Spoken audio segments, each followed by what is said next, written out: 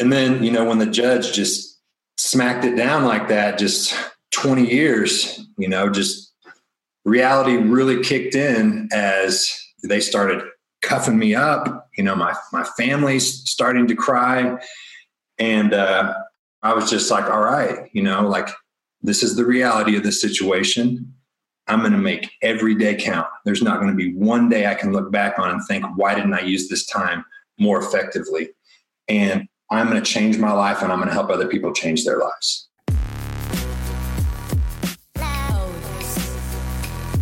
If you're a person who's heard the word no from a boss, an ex, a team that cut you, a job market that didn't want you, an accident or diagnosis that left you debilitated and depressed, or felt paralyzed by any setback that you just weren't willing to accept, this is the show for you. 10,000 No's is a roadmap built by guests who have blazed trails, silenced critics, and overcome the odds by facing down their fears and transforming their failures into fuel. I don't care if you're young or old, healthy or sick, there is always an opportunity for growth. This is Matthew Del Negro, and you're listening to 10,000 No's.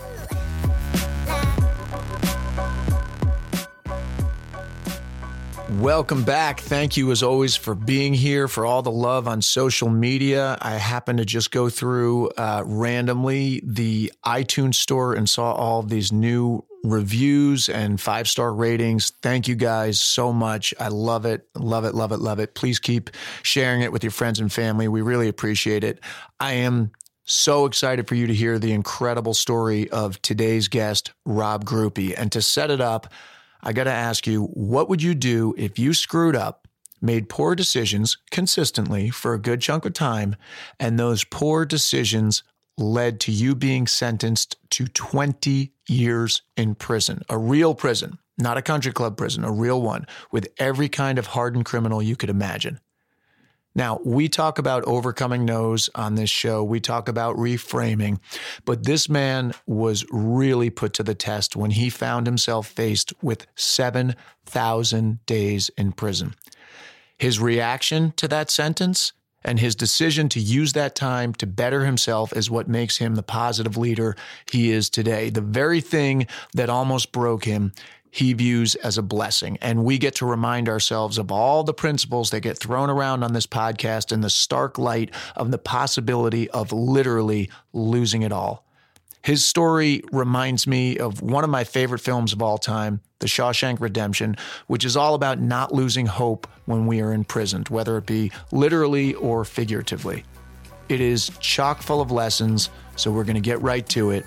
Rob Grupe.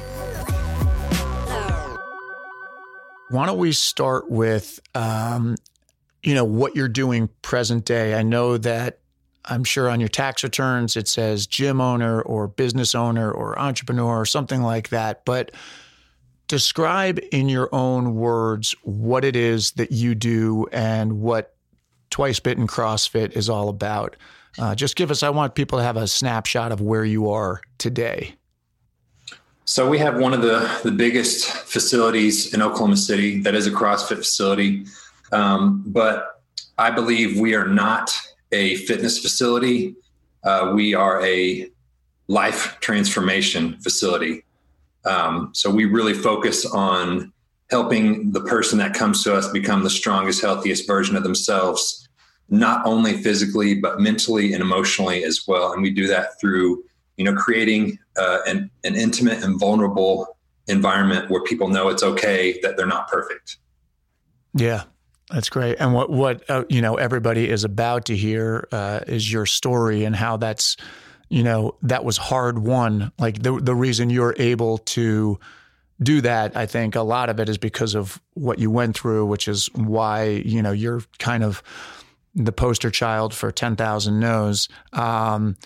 One of the things I heard you say in another interview was about how you coach and how you kind of elevate people by, I enjoyed it. I'd love you to explain it about like kind of coming to their level or trying to get inside their skin and see what it is that influences them. Explain how you do that, your philosophy on helping people change and get results. Well, one of the things about influence, to influence somebody, you have to know what they're already influenced by. And so aligning with them wherever they're at, and then through the power of questions, helping to lead them to the place that's going to be the best for the solution to the problem or the challenge that we're facing, or what we're trying to accomplish together as a team. Just really reflecting and thinking about how can I help them grow into the person that's going to be able to have a solution for this obstacle that we're facing. What questions can I ask to lead them there? Yeah, it's cool for me to hear that, because it's not unlike an actor. As an actor, my job is to get under the skin of my characters and defend their point of view to the world. So I dig what you're doing, and I feel like that's, I've also had people on the show that were written books, children's books with behavioral, and that's what it's all about. Like, what, can I understand where you are now and what you need, and then help you make a better choice. And it's funny that, like, whether you're dealing with toddlers or babies or people, adults in a gym, it's kind of the same principles. Yeah, I think, it's because when you just tell somebody, their subconscious response can be defensive, and then nothing else gets through. But when you can lead it in the form of permission and a question, then you can get around that, Yeah. So take me back to growing up. What did your life? I just kind of want to take everybody through what got you to where you are today. And so you grew up in Oklahoma as well. Oklahoma City. Yeah. Yeah. And you considered yourself. Now I feel like people can't see you, but they will see pictures of you. You're a physical specimen, and you have described yourself as a fat kid growing up, which everybody that I interview who is a physical specimen says the same thing. I was skinny, I was fat, whatever it was. You found bodybuilding at a pretty early age, I think. And that was your dad that got you into it? Yeah. So there was, fat kid growing up, and there was a particular time where I ended up basically getting beat up by a group of older kids, and it happened on my front porch. It was one of the most humiliating things that's ever happened to me in my life. And just in that moment, as it was happening, one person spit in my face, another person punched me, and I'm just like pleading, like, please stop, I'm sorry. And then I went back in the house, and just the feeling that I had of, like, why didn't I fight back? Why didn't I do something? I just felt like a bitch. Right. And how old were you at that point? Probably 11, 12. Okay. And I never wanted to feel that way again. And my dad had been trying to get me into bodybuilding and things like that. And so we had some equipment. And so it was just like a switch clicked in my head that I wanted to become strong. I wanted to never feel like that again. I wanted to be prepared. So what about before that? Had you played sports or anything when you were younger, or was that not even on the radar? Like anything with your body or physical? No, I really hadn't done anything. I just indulged and ate foods, how I became a fat kid. Right. So yeah, that just really put the fire in me. And that was my first source of discipline and dedication. Everything that had to do with getting stronger, bodybuilding, Arnold stuff. Like, I was about it. I was watching movies. I was reading books. It became an obsession. See, that's fun. It's interesting to me that you had cause you're a big guy, and that you had nothing to do with sports when you were younger. Were you a student, or did you feel like you were kind of just aimless? I mean, sometimes people don't have, particular memories of their childhood, but was it like you were aimless, and in a way that kind of gave you, it sounds like it gave you focus, but before that, like, what was it like growing up? Like, was that a typical thing to happen where you grew up? Was it a tough neighborhood, or was that just a random act that happened with some older kids? I made bad decisions. Like, I was getting in trouble at school. I was hanging around with the wrong crowd. All of those things. I didn't play sports. My family just wasn't into it. So I really didn't have any role models in that sense to guide me in that. So yeah, I just, my neighborhood was not the best one. And so I just kind of got into trouble and was pretty much aimless, didn't really have any goals or anything like that. So that was the first thing that really set me on a path of doing something and feeling better, having some structure. And then once you did that, you just kind of sounds like you got obsessed with it. I mean, with like muscle mags and all of that. And that became, from my understanding, kind of an identity even at that young age. Yeah, absolutely. As I started to see my body change and feel things change, my psychologically, how I felt about myself, I became more confident. And then, reading the different materials, seeking out like the best programs, things like that. It really, set the stage for other, disciplines in my life. Right. So then walk me through the kind of the timeline of, you go through high school. It sounds like you're into this. You eventually get to the point where you hurt your back. Now, was that, I don't know if I got it correct, but was that like from deadlifting that was in the gym you hurt yourself? Right. Yeah. And that's what led to, why don't you describe this? Because what I want people to hear is, here's a guy who's, it sounds like clean living, all about your body. And all of a sudden you get hurt. And the thing that kind of, from my understanding, ultimately did you in, and what I love is that you put the blame on yourself and your choices, but the poison happened to be, I assume it was prescription drugs at first, the painkillers, and that was for the back. Is that how it came about, or were you dabbling in other drugs before that, and then this ended up being something that piled on top of it? So about the age, either 14 or 15, I got into selling weed. And, that was a power deal for me because, it automatically, created a source of a way that I could have what I wanted. And it gave me a sense of power. And so I treated it like a business. I was dealing weed in small amounts. It slowly grew into more. And eventually this turned into a Mexico connection where I was going to get steroids. And then that led into me also getting Xanax, Valium, and then Oxycontins from there. So it was just, me dealing drugs as a business. And then when I did hurt my back, the painkillers, I already had them. Yeah. And so that I had strep throat one time. And I felt sick and I thought, hey, why don't I just take one of these painkillers? I've got it. So I took it and I felt amazing.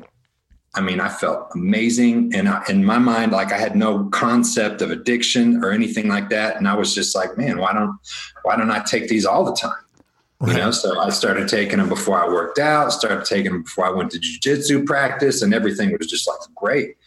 Different drugs had different effects on different people. And this to me was just made me full of energy. So I was actually, on painkillers at the time when I was deadlifting, went for a 1 rep max on 455 and didn't get it. And then went and did it again and bam, back was hurt. And even through the painkillers, it was done, and I didn't know what to do. It took my identity from me because everything that I, had connected to myself, my image, it was now gone, Right. So. Right. That's crazy. What's crazy to me about that story is that you were 14 or 15. And when did the Mexico connection come in? Were you that young when that was happening? So I was dealing drugs, just weed, up until the time I was about 17 or 18. And that's when I made the first trip to Mexico. And it was me and a buddy that went there to search for this specific steroid pill that we never found. But I ended up meeting 2 brothers that owned a pharmacy there that were like, hey, anytime you come down, just come here. We'll get you everything you need. And so that connection started there and it just started building, so an unintended, business structure started within that, and it started doing really well. And it in itself became an addiction because I went from taking $500 at a time down there to taking $20,000 at a time down there, bringing back massive quantities of Xanax, Valium, steroids. And then every time I got to, I had a system where somebody would cross the stuff out of Juarez, Mexico into El Paso. I had a spot created in my vehicle above the gas tank where I could lift the back seat up, remove a plate, and then be in a drive-through car wash where when the car's covered with soap, I would put the stuff in there that I had pre-packaged in Mexico before it got crossed over. And then when I went to the second checkpoint, the Border Patrol person would ask, citizenship, purpose of your visit. And I would tell them, U.S. citizen, and I'm here. I'm part of a network marketing company. Part of my downline's here. And if you have a minute, and then they would just be like, no, go. So each time I would crest the hill after that, it was just such a rush because I knew I made it. I did it again. And I knew that I would never stop that on my own. Wow. Yep. I was just going to say, I know you're a big Tony Robbins guy, and he has this thing, life works for you. And the disease is the cure, and we're going to get to the disease for you, which I think was that prison sentence. But as you're telling me this, I knew this story, but I didn't know it in that fashion. And as I'm hearing it, it's like, oh yeah, just from like a character standpoint, it's like this guy, you were probably going to kill yourself that way eventually anyway, because it sounds like the stakes would keep ratcheting up. And then, so it's, ironic in a way that you were, what ended up happening and kind of saving you. So you're doing this, you're getting addicted, to the power.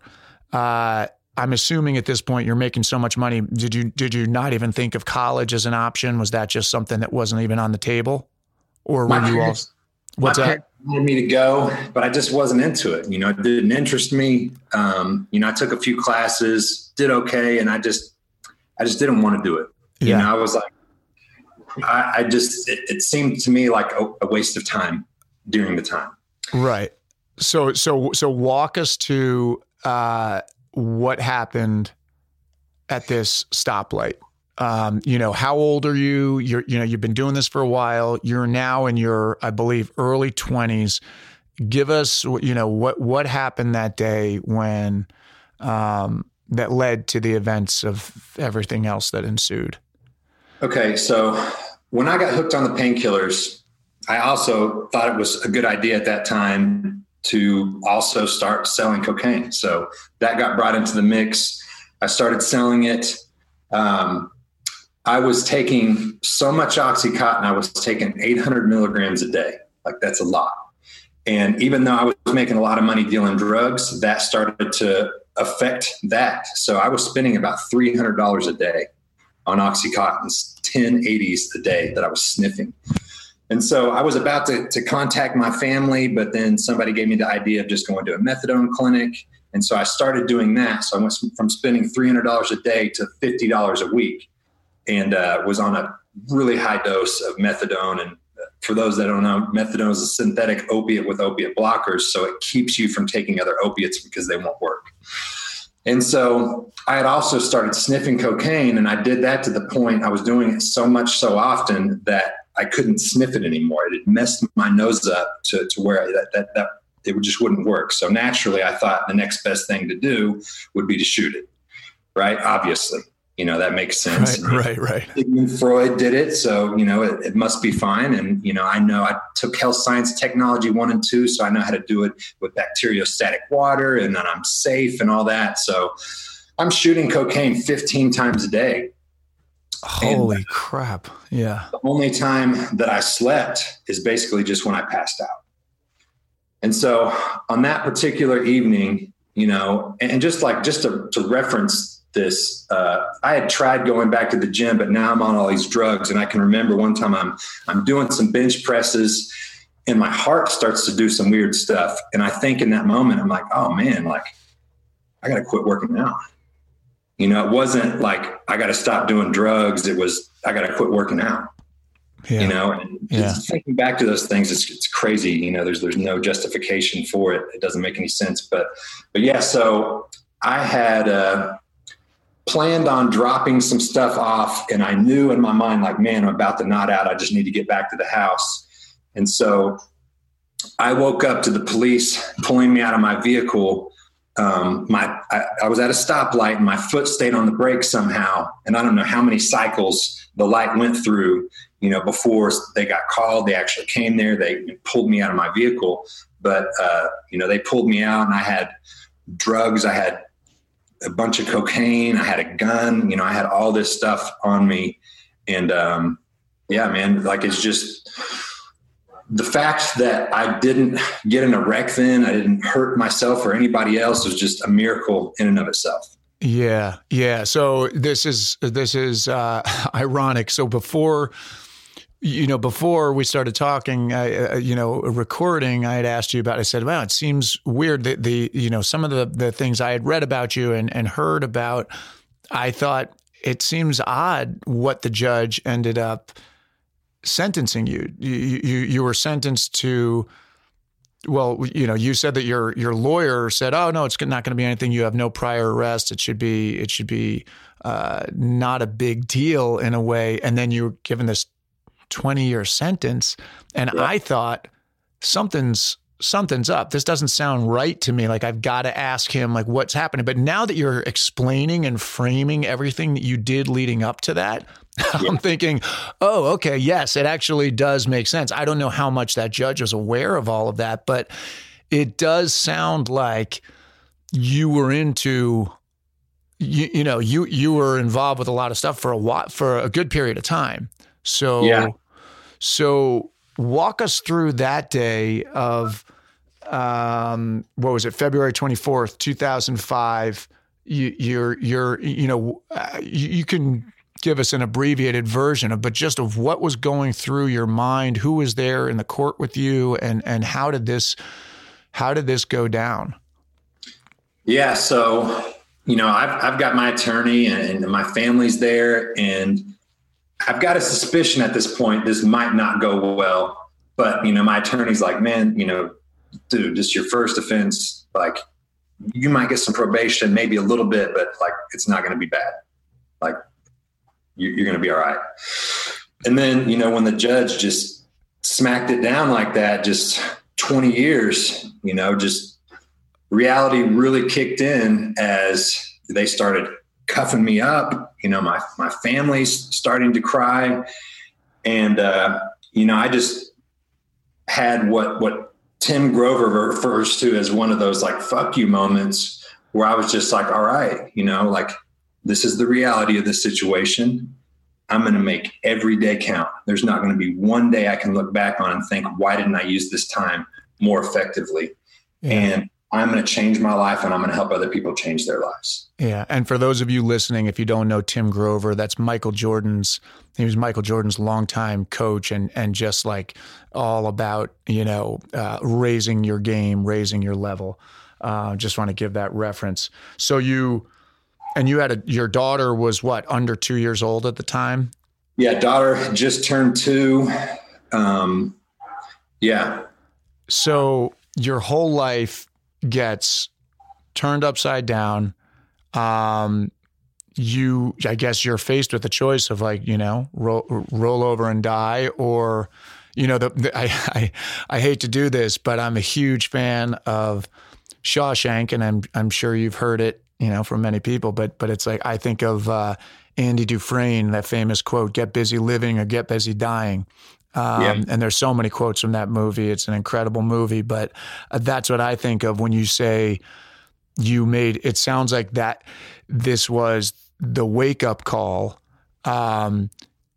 You get put into it's a medium to high level security. So it's like the full on, it's one of the worst versions of prison. It wasn't like you were just put in a country club prison off the bat. You were in there with some hard people. Yes? Absolutely. Yeah. Yeah. It was, one of the most important things that I think that I did was immediately took responsibility. Like, this is my fault. It was because of the way that I was living. It was because of the decisions that I made that I'm here right now. So I didn't blame anybody. I took responsibility and went from there, and then just started asking the questions like, what led up to this? How can I not do that again? And what can I do with my life that's going to make a difference now? Yeah. Now, but then I want to give this so people hear this, because, people say, okay, well that, then he did this, he made this decision, and boom, he was on his way to recovery. But you had the situation with methadone, which was, can you explain that to everybody? Which is that you go into prison, you're 300 pounds, you're a big guy, but you're also, I think, probably at a layer of, maybe a layer of fat on top of that. Yeah. And you explained to us that, what they said when they asked you had to fill out the forms of, are you taking any medications? Give us that. Yeah. So when you start going to a methadone clinic, the highest dosage, at least to my knowledge, at least at the time, that they would give you is up to 100 milligrams. And then you come back and you do a blood trough test, and then they see the next day how much of it's still active in your system. So normally the top end for most people is 100 milligrams, but because of the amount of opiates I was consuming on a regular basis, they ended up bumping me up to 180 milligrams, so almost double the dose of the maximum level somebody normally would get. And so that's what I was taking and had been taking every day for months. And whenever I went in, they asked me, are you on any medications, anything like that? And I said, yeah, I'm on 180 milligrams of methadone a day. And they're like, oh, okay, well, not anymore. So for anybody that has ever, gone through withdrawal or had a problem with opiates, it's no joke. The withdrawal and sickness you experience from that, especially with that high of a dosage, it was definitely tough. And being in that environment too, where you cannot show any signs of weakness or anything like that, it was an experience. Definitely. So how do you get your mind around it? Because again, I'm relating this to someone who's listening, and they're going, most people, or I'll speak for myself, I have setbacks every day. Every day something comes up, something knocks me off course or whatever. I have never had a setback to this degree. You were blessed or cursed with this incredible, I think the way you've handled it, it ends up being a blessing, but this incredible setback. And most people, I think, there would be a huge temptation to throw in the towel. So what I would love is to kind of get underneath this. And I love the story, and I'm going to encourage people to go listen in other forums and listen to other interviews that Rob has done, and go follow him, because I want people to hear your story. But I'm really interested in how did you get through it? Like day to day, you're in prison. I mean, What were the thoughts you told yourself? What were the actions? How did you keep yourself on point? Because it just seems like it would be so easy to slip into helplessness, despair, or could you kind of I don't know if you can remember back to what it was. What were there habits that you created? Were there thoughts? Were there mantras? What did you do to get through that period?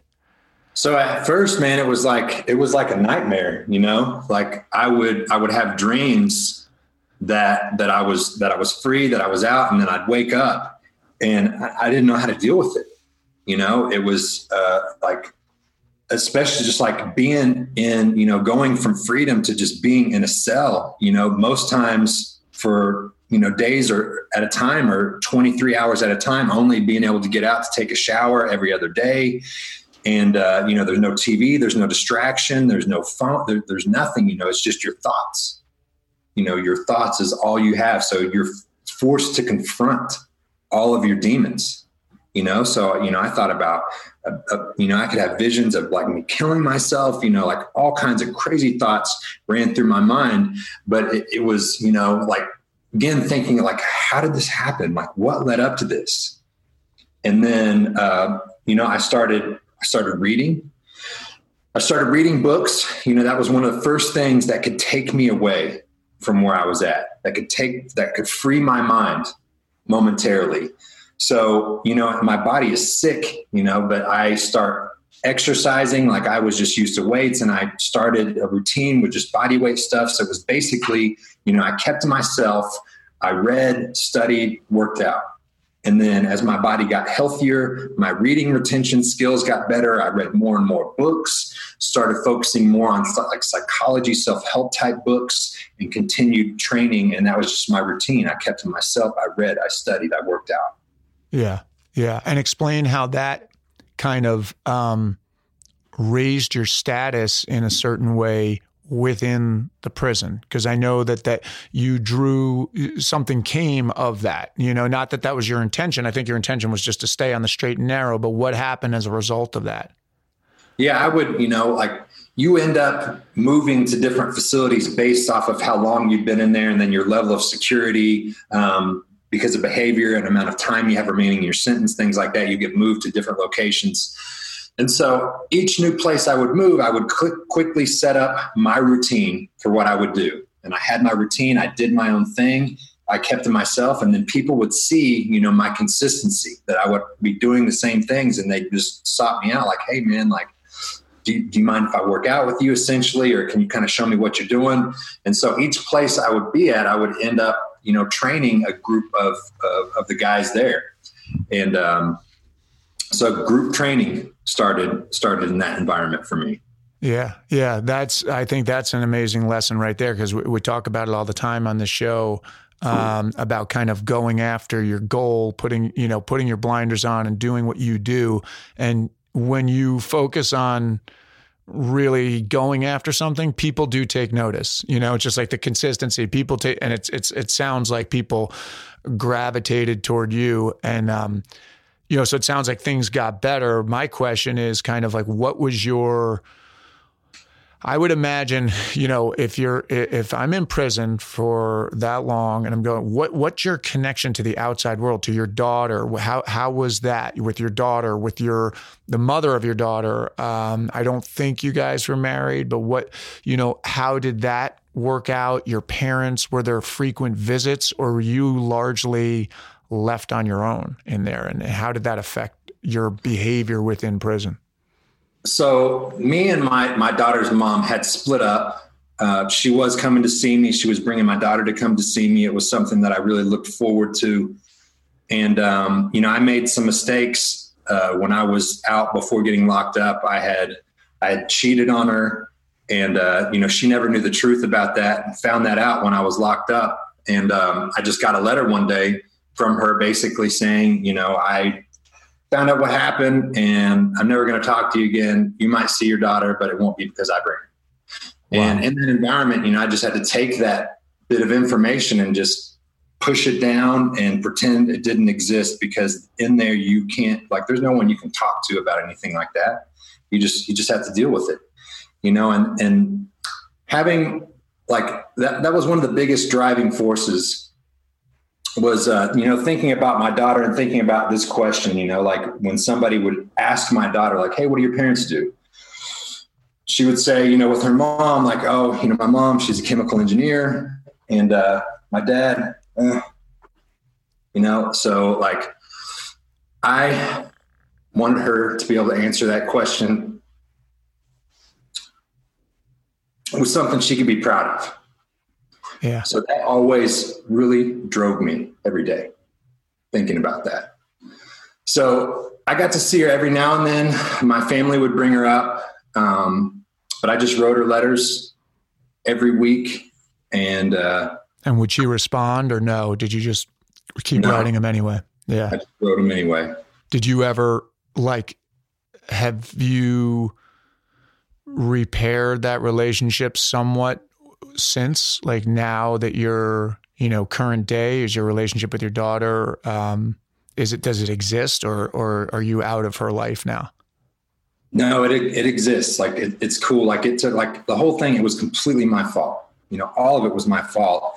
And so I had to work very hard for many years to try to repair that relationship to, just a cool level. And now we're cool. I live in Oklahoma City. She lives in Houston with her mom, but I'm able to, like, sometimes her mom and her fiance will want to go out of town, and she'll have me come there, fly there, and stay in their house and take care of my daughter. So we're cool on that level. So it's just been a blessing that we're at where we are now. And I'm able to talk to my daughter freely and openly about anything. And it's just, it's cool, but it took a lot of work to get it to that point. Yeah. Yeah. There's something you said in another interview with our mutual friend, Craig Ballantyne, which I will put in the show notes so people can hear it, because you guys get into some things that we won't cover here. So if people are still interested and want to hear more about, different aspects, they can go listen to that. But you said something. You said, when you have everything taken away from you, you start to look at things like, I get to do this, not I have to do this. And you talk about when you were in there, looking forward to just being out, even if you were just working paycheck to paycheck, you were like, please, I'll take that. That's a great opportunity. How do you tell people, someone's listening right now and whatever they're going through, they're listening for whatever reasons they are. What do you say to them when they go like, it's a drag, I got to do this, and this? Like, what is your take on that? Because I feel like your take on that has more weight than the average person. What can you tell us about like that, where you were when you had that thought? Well, just, like you said, I would be, laying there night after night, staring at a spot on the wall or ceiling and just like, man, I can't wait until I can just have the opportunity to live paycheck to paycheck. Let me get that. Because when you have that much contrast, it made me appreciate how people could come from a third world country, come here and just become a doctor, lawyer, because they have that contrast. They come and they see like, oh my God, look at all this opportunity. These are all things that I didn't have access to before. So I took so much for granted, all the opportunities that I did have, my parents trying to get me to go to school, things like that. And then now it's like everything's taken away, to the point to where there's one time I'm in a facility where I was 8 days in just a cell with nothing, to where just some pages of a book were getting passed around. And I got just this like 30 pages of a part that was ripped out of a book. And when I got it, I was so happy, just to be able to read that. It just gave me a dramatically different perspective. And anytime I start to get stuck in my first world problems now, I've got that to reference. And also to just like any problems, like the problems that come into your life, I look at it as those are gifts, and the tougher situations you've had to go through, the more perspective you have and the greater ability you have to be able to connect with people on different levels.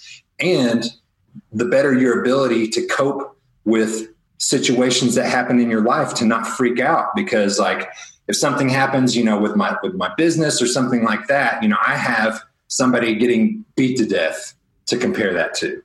And in the greater scheme, it's like, okay, like it's not that bad.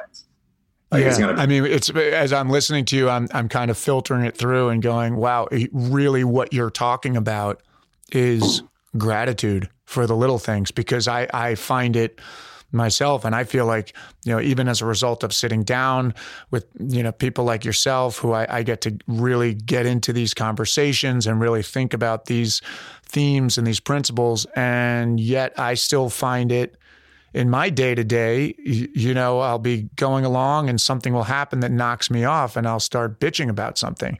And I'm not proud of it, but it's sometimes what we do as humans if we're not careful and we're not on top of our thoughts.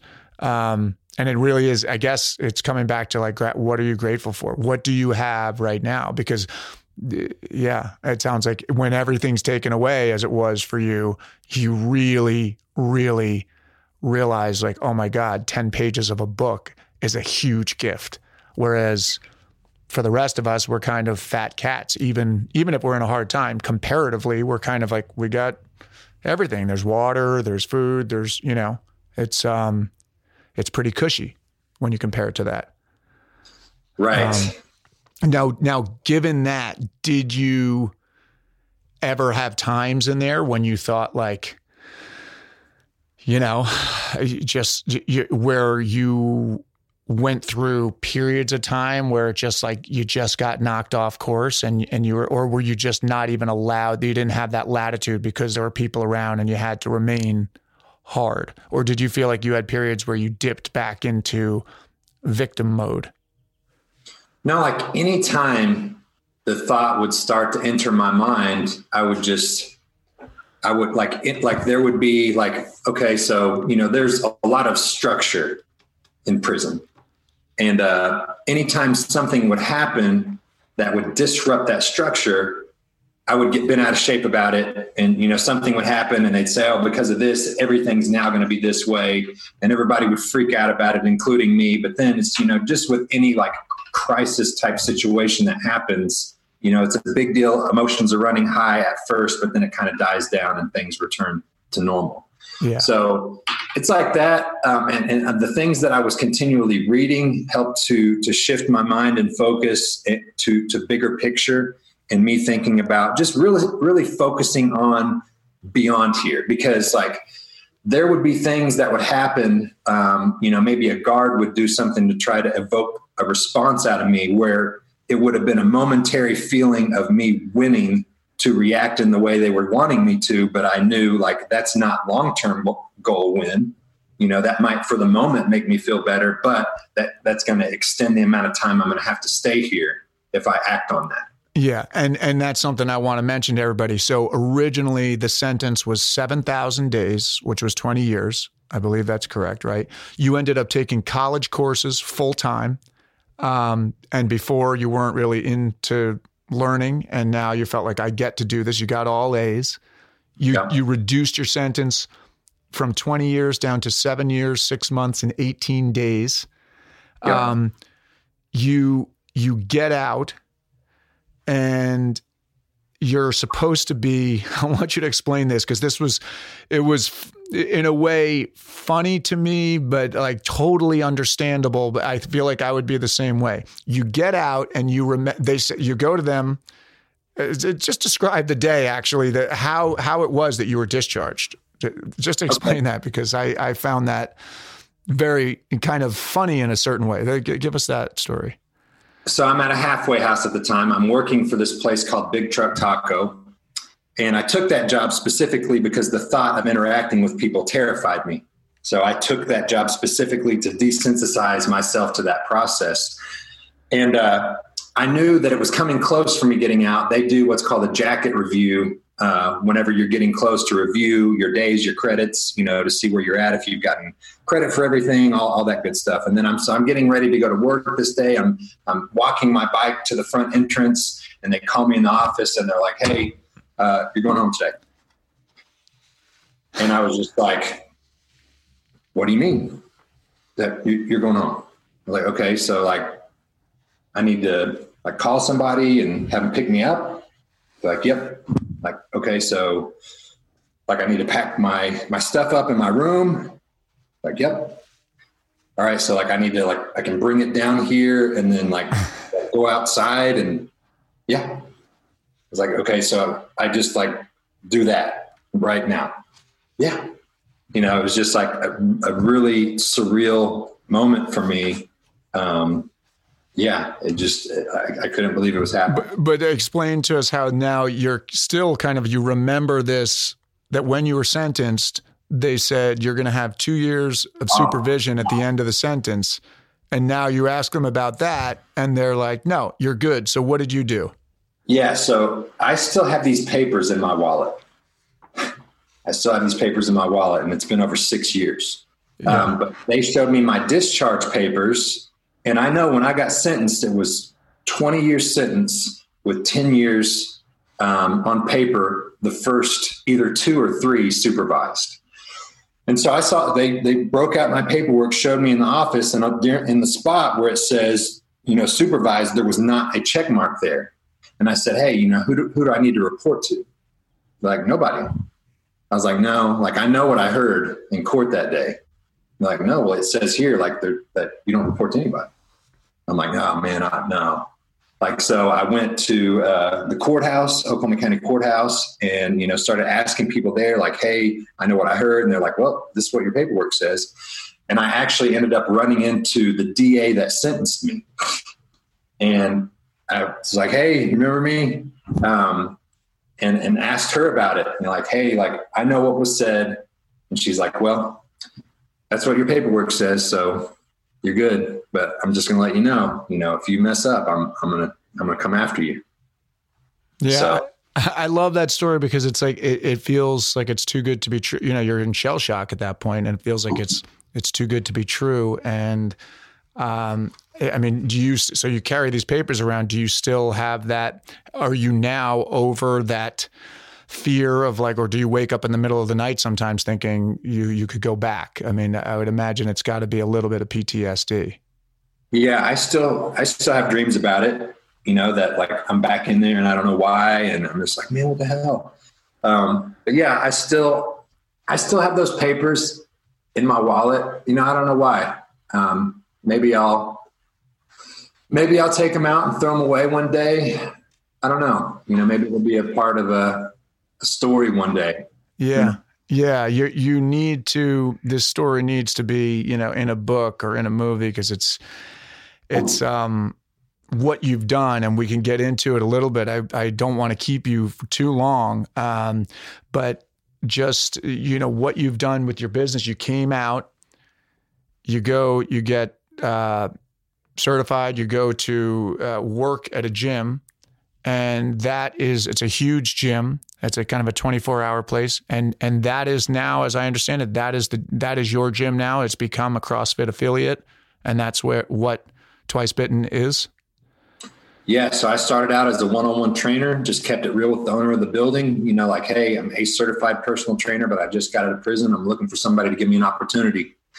So I started one-on-one training there, built up my clientele doing that. Eventually it was able to open up a little 1,500 square foot space connected to that building. Opened that up, partnered up with some people, didn't know what the hell I was doing. So ended up through that process going through 2 different failed partnerships and not knowing anything about business in that sense. And what really changed the game for me was getting mentors and coaches. And it's still a process. I'm still learning all the time, but we went from 1,500 square feet to 4,000 square feet to now 16,000 square feet. So one of the biggest facilities, in Oklahoma. And, I've got an awesome team and a community of people that I get to, see lives get changed every day. And it's freaking awesome. And now, it's really been about really trying to develop my team, because they're the ones that get to make the greatest impact now. So it's been really cool. And where do you want to go from here? What's the vision of, is it to just keep it contained within that gym community, or do you want to go deeper within the community you have built, or are you looking to expand out and maybe have other gyms elsewhere, or take your message on the road? I know that you get your message out there. Is that something like, what's the vision moving forward? Or, do you have a direction that you're going right now that you would say, oh, this would be really what I want to do, is I want to be speaking all around the country about the lessons that I've learned? Or are you like, no, I just want to take it to my community and improve my community and keep it contained? So I work on myself every day. I wake up about 3 and I read for a good 2 solid hours every day. Read, take notes on personal development, business strategy, sales, influence, all things like leadership. I wanted to develop into the leader who's capable of developing leaders who can develop leaders. So that's what do you do, by the way, just logistically, when do you go to bed? At 8. Okay. So it's an extreme discipline. Yep. Okay. So you want to develop leaders that develop leaders. And in what form does that take? Is that something that is like a program within your gym, or do you want to put that out into the world, something that people can buy and people can spread around and be on the other side of the world and benefit from it? Right now, I mean, it is taking place in my gym. But one of the things that one of the things that made me a good drug dealer was and able to survive in prison and have like side hustles and things like that was I would just naturally ascend to the top of the environment, seeking out like the best of the best. And it served me in a negative way when I was in a negative place in my head. But now, you know, I get the opportunity to network, obsess, seek out, and be around the best of the best when it comes to everything to making somebody the strongest, healthiest version of themselves. We're talking about fitness wise, we're talking about psychologically, nutrition, like all those things together. I'm constantly seeking out and extracting the information from the best and the best in the world, you know, so that I can know it and embody it. And so that I can help my team know it and embody it, and they can impact everybody else to know it and embody it. And those people become leaders that then affect their families, and it just affects thousands and thousands of people that way. Yeah. Yeah. I love it how you've taken something that, you know, it's kind of a funny sentence, what made me a good drug dealer, but it's true. It's like you had all of the skills. They were just being pointed in a direction that was maybe harming people or leaving them worse off than when they met you. And now you've taken it, reversed it, leaving them better off than when they met you. And to your point, you know, you and I had joked back and forth. I think it may have been on text prior to this interview. And I said something about, you know, oh, you got to, you know, for you guys, if you go check out Rob on Instagram, he's just jacked and like has like a 32 pack, I think it is. And I said something to you about that. And you sent me a picture of you. And I think it was your strength coach. And you said, look at the size of his arms compared to mine, because you're a big dude. And there was, this guy was next to you and his arms were, you know, significantly bigger than yours. And I just thought like the humility, the self-deprecation, the self-knowledge, the ability to go, you know, I know a lot, but I'm going to seek out even more from people that will push me. I'm going to play at a higher level than mine. You, just from that text alone, it's like I could tell you're living that. And that's really cool. And I believe that's why you are affecting the lives that you are right now. I got a three questions for you, and then I'm going to let you go. Complete this sentence. The word no actually means what? Actually means opportunity. It means opportunity to find another way. And follow up, if you have one, what is your go-to mantra when everything falls apart? That there's always a way. There is always a way. Like the only time you fail is if you give up. That's it. You know, like problems are gifts, you know, in everything that we view as a problem or obstacle, it's an opportunity. It's a learning opportunity. It was something that was given to you to make you grow into the next level person that you were meant to be. There's only one skill set right now that you know or don't know that you're lacking in that's preventing you from becoming the next best version of yourself. So no is an opportunity. I love that. And you should be selling my t-shirts. You know, on the back of my 10,000 No's t-shirts, it says failure is opportunity. So I should be having you out there hawking them on the street corners. And the last question I have for you, if you could give your younger self advice, what age would you choose to intervene, and what would the advice be?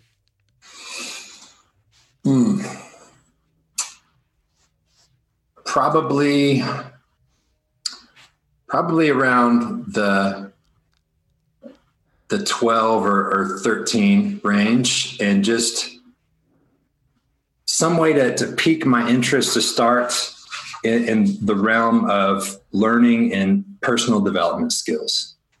Because I think it's just so powerful, the peace of mind that you get when you really start to immerse yourself in understanding how and why your mind works, and just how much better you can feel. And, you know, like I really take it on now to help other people with that.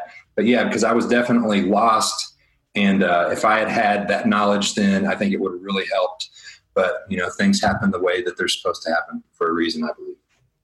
Yeah. Rob Grupe, I can't thank you enough. I love your story. I love what you stand for. I'm going to put everything in the show notes, links to where people can find you, where people can follow you. I really just thank you for sitting down with me and sharing your story and being so open and so honest. And it's truly inspiring and a reminder of me, to me, to next time I start to complain about anything, just to think of you and what you went through and realize that, it's not so bad comparatively. Thank you so much, man. You bet, man. Every day's a gift. This is just the beginning. Just wow. Who is with me on the power of this story? It's hard as usual to choose only 3 takeaways, but here's what I'm going with. Number 1, taking full responsibility for your actions. No blame. That's what Rob said he did immediately following the 20-year sentence from the judge. Easy? No. But that's what freed him to grow. If he can do it under these circumstances, we can do it with whatever we're facing. Don't be a victim. Number 2, Rob said that thinking about his daughter and what she would have to tell people when they asked about her dad was the way he kept himself from giving up and giving in to the temptations of letting himself just rot away in prison. Now, we've talked about accountability on this show. This is it in spades. And his daughter wasn't even a participant, really. It didn't matter. He used her to hold himself to a higher standard. Is there anyone in your life you can use to keep you from giving anything but your best? Maybe even the future version of yourself, imagining you're going to meet that man or that woman on your deathbed and have to look them in the eye and say, yeah, I did everything I could. Number 3, gratitude. Seems to be the key for every guest, doesn't it? But it's really brought home powerfully when you're talking about someone who is forced to find gratitude for a few pages from a book that he's sharing with cellmates. I mean, how spoiled are we when we complain out here in the free world? I'm not saying we can't strive for more, but if we look around right now, pause this and look around. You're listening to a podcast. It means you have access to content. You have a phone or a computer or internet connection. You're alive. You have time to listen. There is so much to be grateful for, and it's so easy to forget it. I hope this conversation helps you remember that you have so much to be grateful for. All right, that is it. Speaking of gratitude, I am so grateful for Rob to share this with us. I hope it helped you. If it did, I'd love it if you tell people about it. I want this show and these stories to really leave the world a better place, to help people grasp concepts that get them out of a bind, into less pain, more fulfillment, a sense of purpose. So please just tell your friends if you're finding it helpful, and subscribe to 10,000 No's wherever you're listening so you don't miss any episodes. All these guests are great for different reasons. And if you got something from Rob's story, I have many others with similar themes, but the top ones that come to mind, you can scroll through the 10,000 No's feed or just click on these links in our show notes that we work very hard on. My team here does these show notes and these links for all these guests. So you could just click on these. They'll put them in there for you. Firefighter Ironman Matt Long, mountain climber, author Allison Levine, Kimmy Culp, who made a documentary film called Gleason about a pro football player who was in another form of prison through disease, or my conversation with Rob Whitaker, who sadly has passed away since our conversation after an intense battle with cancer. They all have similar themes to this conversation with Rob you heard today. Now, I know I say every guest is incredible, but next week we are very, very grateful to have the amazing Susie Batiste, CEO, founder of the $500 million company Poo-Pourri. Her story is crazy, really, and she is awesome. You will love her. Can't wait for you to hear that. Follow me on social media for any updates, for promo videos, all kinds of stuff.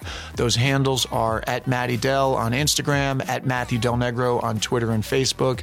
You can email us at info@10,000nos.com if you want to be added to our mailing list. And that is it. We are done here. Enjoy your week. Thanks again, and we'll see you next Friday.